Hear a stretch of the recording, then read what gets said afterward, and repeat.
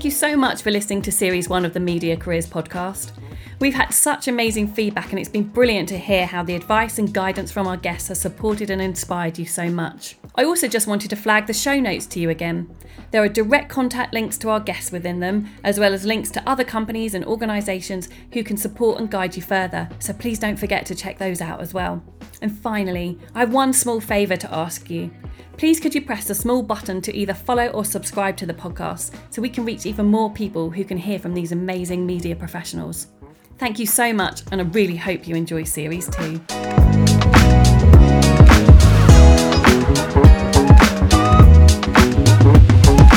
Our guest today has worked in the film and television industry for over 3 decades. She attended Redditch College where she gained an HND in Business Studies, and she also trained at Central TV in Nottingham on its Script Supervisor course specialising in drama production. Emma Thomas is a script supervisor and has worked on over 55 productions across the industry, having started as a clerk typist in the Elstree office of The Muppet Show through to covering second unit and splinter units on films such as Star Wars, Tennant and Mrs. Harris Goes to Paris. Emma's also been a Women in Film and Television member for 20 years and a former board member too. In 2019, she was honoured with a BAFTA in recognition of her work as a script supervisor, but also for her efforts to mentor and support the next generation of talent. Emma, welcome to the Media Careers podcast. Thank you very much, Carrie. After so long, it's lovely to chat to you. Lovely to chat to you too. So Emma, let's start at the beginning. Can you remember your earliest memory of the media industry? If I'm honest, no, in relation to what I'm doing at the moment. Okay. I mean, yes, when you're young, you're watching all the programmes and things with your family, etc., etc., etc. Yeah. Probably my interest wasn't really piqued until my sister went to drama school and I was going to secretarial college. And I tell everybody this story. She was having more fun. So I thought, oh, right, okay. So she used to come home with all the different stories about what they'd learned, etc., etc., etc. And I'm like, oh, great. You know, I was at secretarial college typing, you know, whatever it was. I did 25 words per minute. So my stories weren't as exciting. However, over the years, as she progressed through her career, then I went and supported her and, you know, whatever it was, turned up at, you know, TV shows and things, et cetera, and going to the theatre. Sometimes, obviously, get there a bit early. They'd be doing run-throughs. I thought, well, this is quite interesting. I don't particularly want to be, you know, in front of the camera. So from then, when I went to a TV show many, many years ago, in the studio where they had studio audience, it was just fascinating to see how many people were involved with just one programme. And so what led you to go to see the TV studio? Was that through your sister or was that just... Well, I was just sort of joining everything and anything. I'm not even sure that she was in that show at the time. It was just that those were the sort of opportunities to sort of go and see a TV show. You know, I think you could write in and say, I want to be part of the audience. Yeah. So, and also... our parents were, you know, it was all about education, which I'll keep repeating through this podcast. Okay. And was that from a early age, Emma? What were you... Oh, yes. What were you like as a child? Yeah, because the reason my parents came to the UK, my father was in the Royal Air Force. He wanted a better life for his family. You know, the rest is history. And, you know, you're not going to waste your education. If I've given up living in my home country to come to Britain, then, you know, that's what you're here for. So, you know, for all of us, further education wasn't a discussion. It was, you're going. Pick your subject and you're going. All right? Yeah. Yeah, and that kind of makes sense, doesn't it? That you've changed your life so that you're going to make the most of the opportunities that are here. Absolutely. Yeah. What subjects were you interested in when you were a young person, either at primary school or secondary school? It was all, I suppose, because I was a bit OCD. Yeah, OCD. Yeah. But I didn't realise that's what I would need as one of the skills further on in my life. So I liked filing and, you know, putting all my records in order. You were meticulous. Yeah, and you know, the rough book at school was actually quite neat, all that sort of stuff. I didn't know that was what was the things that I was going to be using later on in life. Yeah. And then the other thing, which is always fun, and I always want my great niece and nephews to do is to do spot the difference. You know, in the newspaper, they'd have two little pictures and you try and do, you know, has that one got a hat on? Not. Usually takes you like 5 minutes or 30 seconds on the train on the way to somewhere. I don't even think they do them anymore. But the next part of that for my great nephew is I found a book called Where's Wally? And those are sort of the skills. If you enjoy doing that, when you're on set, you'll be looking for things that are in the frame or not in the frame, or supposed to be on the set or not on the set. It all just gets the brain working in a slightly different way. Yeah. Although I didn't know that when I was 8, when I was doing puzzles. No, so were you aware that was a skill set that you had at that age, that actually this was something specific that you might be able to use later, or was it just not a no? No, just find something to do. When your parents told you go out and play, and it was raining, you found something else to do, didn't you? Yeah, puzzles absolutely. and bits and pieces and all that sort of stuff. And were you academic, Emma? I had to go back and do another year to pass the A levels and GCs to the standard that my parents required. I think is the way to put it. So talk me through your trajectory then. So you did your A levels, and then what happened? Didn't get offered that many jobs. So you went straight to try and get a job at 18? Yeah. It wasn't particularly, it was, yes, get in the industry any way you can, but actually the priority was get a job. Yeah. So when I came out and I got all the required A levels and bits and typing 100 words per minute, Your parents I'm going to be happy. a secretary. Yeah, I'm going to be a secretary with an HND in business. So that'll give me hopefully the extra step up. And so I didn't really get offered that many jobs, but the one that was most interesting was secretary to an accountant in a place called ATV. Okay. Which was Associated Television Company run by Lou Grade. Okay. So guess what I was doing? That's where I was going. Amazing. So that really is the start. And what they told me also was that if you can get your foot in the door, which is what I tell young people today, get your foot in the door and then find the bits that you want, and then you'll have new discoveries.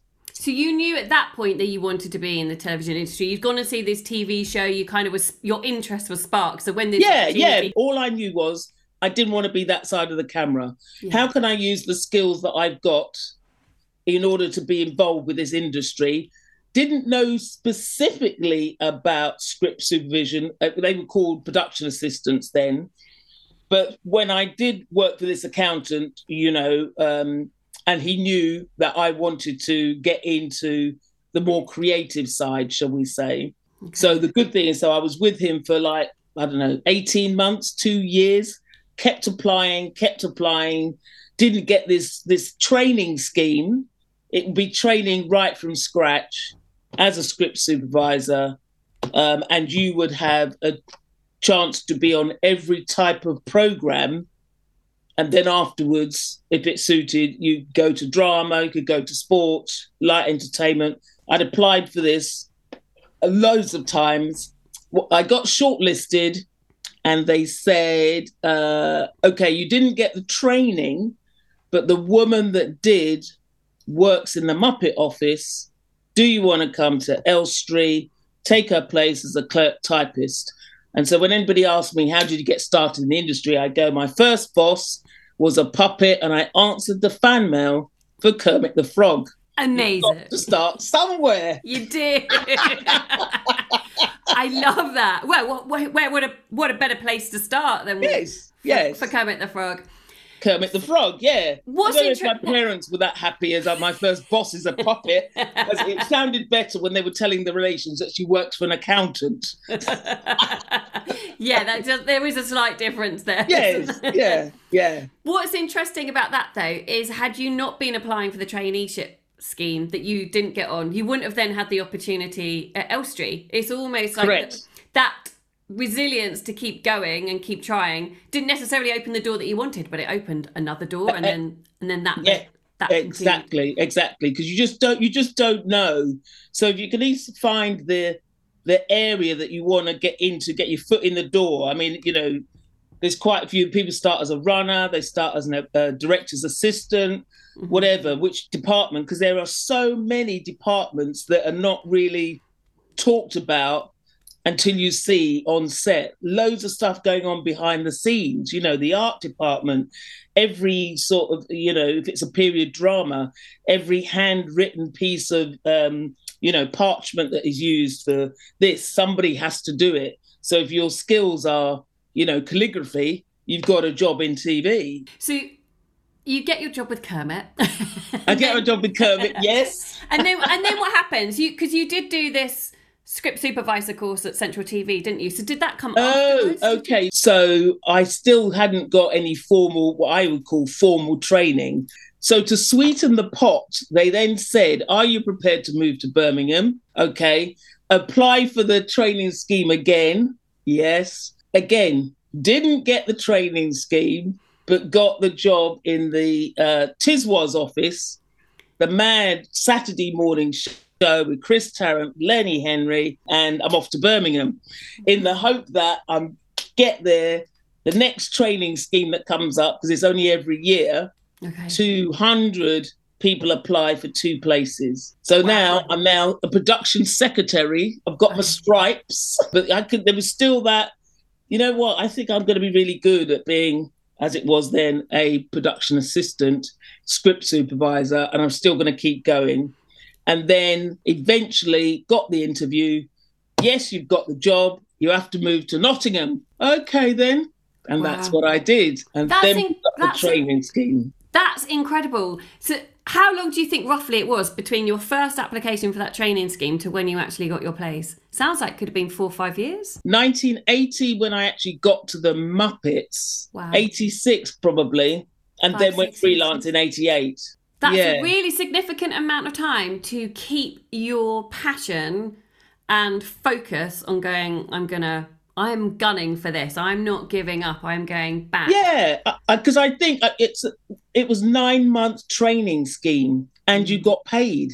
Yeah. So, they were never going to take that away from you, so to speak, once you're in it.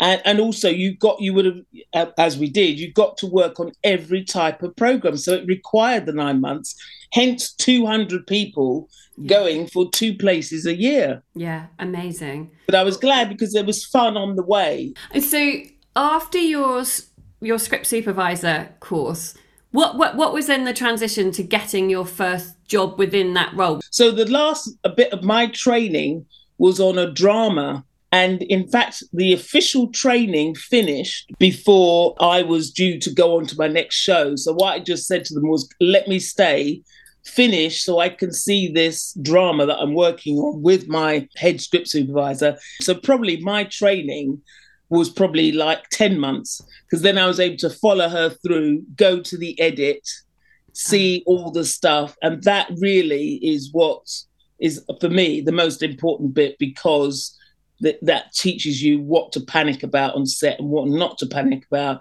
and what you can get away with. And that was probably one of my better decisions. It's just that they were able to say yes. As long as they said yes, I kept going. Once I got the training, I could work out, right, much as I loved, this bit, the drama was the one that kept me going. That was the one that really caught your passion. Yeah, absolutely. So that when I went freelance, anything I could do with sort of drama, a couple of corporates and things like that, but that was really it. And so when did you go freelance? Because I think we don't appreciate how many freelancers there are in the industry that keep the film and television industry alive. So how did you know when to make that decision to go, right, okay, I've got all my training, I've done a few jobs, and now I've got enough contacts and I've got a big enough network that I know that I can then work as a freelancer in the industry? So I thought, well, I'll just keep my head, I'll keep my head down, carry on. And then there was an opportunity for a staff job at Yorkshire TV. Okay. Which I got. I wasn't expecting to. I just wanted to test the water, thinking this, that, and the other. Well, that was one of my big mistakes. Because I got up there and they put me on Emmerdale Farm. As lovely as the show is, I don't do farms really. And, continuity of cow's left ear and all that sort of stuff. It wasn't really for me. I should have gone freelance straight away. I got scared. They offered me a staff job. I took it. The probationary period was 3 months. And basically, at the end of the 3 months, I said, you've been absolutely fantastic. Everybody up here, I'm going freelance. And then I went back to Central because there was a group of staff people who were going to go freelance, lots of different departments, and they were making a film. It was all the Boone people. I don't know if you remember Boone, Michael Elphick? Yeah. And they were looking for a script supervisor. And so that was my opportunity. I said, are you sure? Because I haven't done a feature film. They went, no, it's great. Yeah. And then, so I stayed at Central as a freelancer, got more opportunities. Yeah. So, it's friends looking after you as well is important. And then what I want to say to sort of the listeners is that you never know where that next job's coming from. And it doesn't necessarily, even if there's one or two people say that are not your favourites or you don't get on with, but they can still see you as a professional, you will get recommended for work. And there've been one or two surprises where I thought, are you sure that person recommended me? I didn't really get on with them, or I kept my distance. You can still get that recommendation, and I always try to find out who did it as well, unless they want to be anonymous. So really... everybody that's listening, if they want to be in this industry, people have got very, very long memories. Mm-hmm. And I think that network of contacts is just so important, isn't it? And then keeping up your reputation on the job that you've done, the standard of work that you deliver, to ensure that you keep getting recommended for. Absolutely. Well, Carrie, that's one of the reasons why I'm doing this podcast with you. How long have we known each other? A long time. Exactly. So, there's no reason why, if I can fit it in, of course, whatever I need to do. And those are the relationships that you build over a number of years. Yeah. So basically it was a no-brainer. Yeah. So look, Emma, I really want to ask you, what is script supervisor? What does that actually mean? Like you've said production assistant, but what does that mean when you're actually on set or before set? Like, talk us through from when you get that call saying, Emma, can you do this job? What does that actually involve? Okay, I'll give you the succinct one. So when I get the phone call, the money's attached, the actors are attached, and depending on whether it's a feature film or a TV series, first thing that I would get once the deal is done, very important, once the deal is done, I'll ask for the scripts. And the first thing that they want from me is a timing of the script. Even though in film, it doesn't really matter. But surely, I'm sure when Steve Gurka was timing Oppenheimer, this will date this podcast now. You will. He wasn't sitting there going, this is 4 hours long, and Christopher Nolan was talking to him. But anyway, essentially for TV, they need to know, is it underrunning or is it overrunning? If it's underrunning, you need to tell the writer to have something up their sleeve. If it's overrunning, you need to tell the writer, what are you prepared to trim, or we'll keep an eye on it once we start shooting. And I give a sort of scene by scene breakdown. And that could probably, depending on what it is, it could take me up to a week.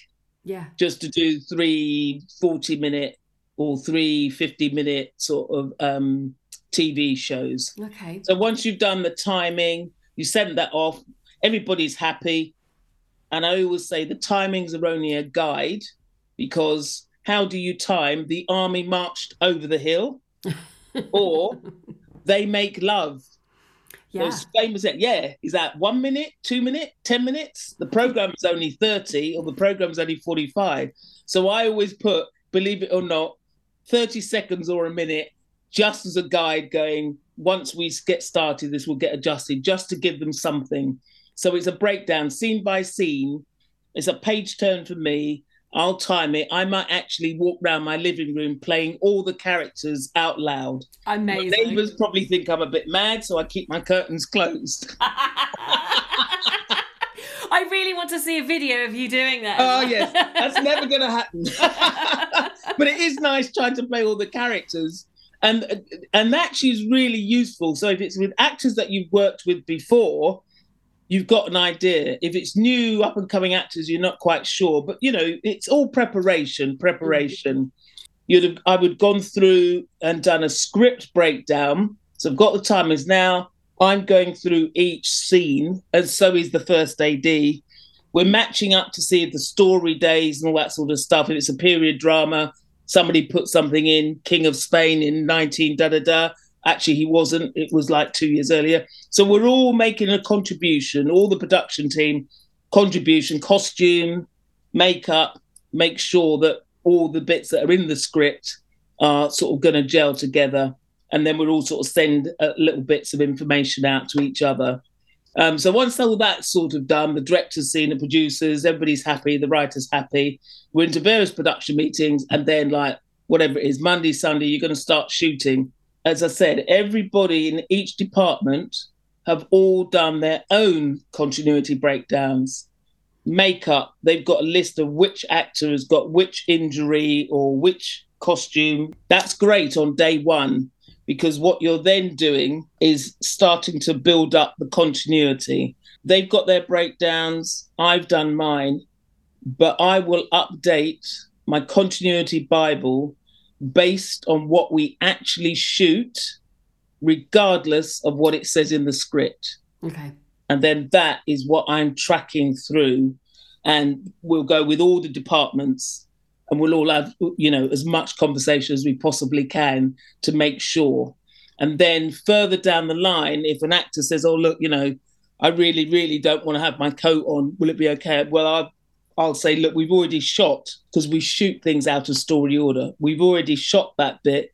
How about if it looks like, you're just putting it down on the side? We can dress, you could dress, say, the jacket in the room, so we know that when we were doing the exterior, yes, they had a coat on, but actually as they come through the door, they can be taking it off.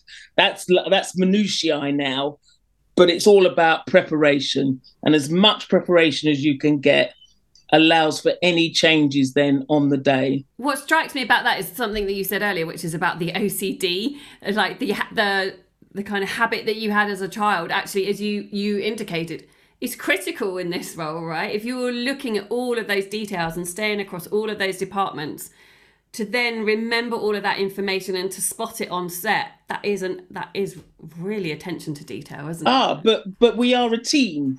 Yeah. So the props department, we everybody's doing a bit. We're all helping each other, and also as we go through and where possible, the director will say, look, you know what? I liked take one, take two is okay, but let's try and match everything to the first time they did it, because the energy or something is much better. And it really is minutiae. Having said that, though, if you've got, whether they're young actors, old actors, whatever, but they have just done the emotional performance of a lifetime, but they were holding that spoon in the wrong hand. Oh my God. I feel a bit sick thinking about it. Well, there you go, you see. So you go, right, do I nudge the director and go, don't even start the 3-minute tape that they're going to do because they did so well in rehearsals. Don't do it. Or if the director's that type of person, because it's all about personalities, I've got to gauge whether, this is going to work, or we're short of time. It doesn't matter about the spoon because they can cut round it or something or whatever. So I think it's that minutiae. Performance, always go for performance. Yeah. You can always, I'm not saying, they've only done one master take and they've always had the spoon in the right hand. It's going to be difficult later on, and you'll explain that. But as long as the director is aware and the director of photography is aware, we try to go around it. But it will always be, well, from my point of view, a performance. And if we can get around the continuity, it's not life and death. And we all know everybody's spotted mistakes on TV. They even slow them down and do whole programs of them now. I'm glad to say none of them of mine are on there yet. Very good, Emma. And Emma, how do you get to learn about what attributes you need on set? I'd say personalities, certainly for us, stamina and concentration. So, you know what, if you've had a bad trip into work, you've got to sort of park it at the door, really, and come in and stay as focused as you can. We're all human. And then at the end of the day, when there's that stress and there's the director, there's only 15 minutes, we've got to get, another sort of 5 shots in, etc., which we know we're not going to do, that's when you're going to be calm. Yeah. Or try to be. Yeah, amazing. Every day is different. And that's why I've said there are different skills required for different productions and different people, which I think is a life skill. Yeah, I think it is. And I think that ability to read the room is really important, isn't it? That's that's essentially what you're doing. You're interpreting, as you said, all the personalities, the time that you're working to. What have you got to get done today? What's the atmosphere like? And making that all work as smoothly as possible. Emma, this is so fascinating. But I was going to ask about your days. How long are your days on set? Because you talked about stamina. Is there a standard pattern, or is that just a crazy question? So at the moment, we're working, we have to be ready and on set at 8 a.m. We have a 30-minute break, semi-continuous working day, they call it. And then we finish on set at 6. Okay. But if I haven't got an assistant, then I've probably got another hour's worth of notes just to sort of collate, catch up, to send to the editor, and that's mainly what you're providing. So look, Emma, I just wanted to move on and say congratulations on your BAFTA that you won. I'm so delighted that you were honoured in that way, and I just couldn't get through this podcast without mentioning that beautiful moment in time for you. So huge congratulations. Thank you very much. What was that like, receiving that BAFTA? It must have been wonderful for you, your family, friends. Absolutely. I think the worst bit was not being able to tell anybody for 2 months. Well, huge congratulations. It's amazing. The other thing that I wanted to talk to you about, Emma, was women in film and television. So I know a bit about this, but perhaps lots of the listeners won't do. You've been a member of the organisation for a long time and also been on the board. Would you like to just tell the listeners a bit about the organisation and what it does and how they can get involved as well? So I've sort of joined Women in Film and TV to also meet other people, but not necessarily script supervisors or crew. The mentoring scheme is absolutely amazing. But also, for me, Women in Film and TV helped me to speak in public, because I hated speaking in public. The nice thing about being a script supervisor, you can sort of hide behind the director, do all your notes quietly and not have to talk to very many people unless you need to. It's an organisation that if you give something back, you'll be surprised at what comes back to you as well. Well, look, Emma, I could talk to you all day. You have so much wisdom and knowledge to share. But what advice would you give to people looking to get into the film and TV industry, and I suppose specifically this role? Okay, I would say, I've given you a list. This is I always tell anybody that thinks or they want to know what I do. It's a 7-minute video by Martha Pinson, who used to be Martin Scorsese's script supervisor. Mm-hmm. She just puts it all succinctly, and it takes no time at all because everybody's always looking at, and that will give you the minutiae of what script supervisors in drama are looking for on a set. And then really you're going to sort of get your foot in the door. And because unless you're working on major feature films where they have a main unit script supervisor, an assistant and a trainee, and those jobs, that trio is like gold dust, but get in wherever you can. I mean, if you've got a particular interest in, say, horror, find the TV company that makes more horror film, because you've already got an advantage. Yeah. So I forgot, you do need to have something outside of your life to keep you grounded. And mine is jazz, funk and soul music.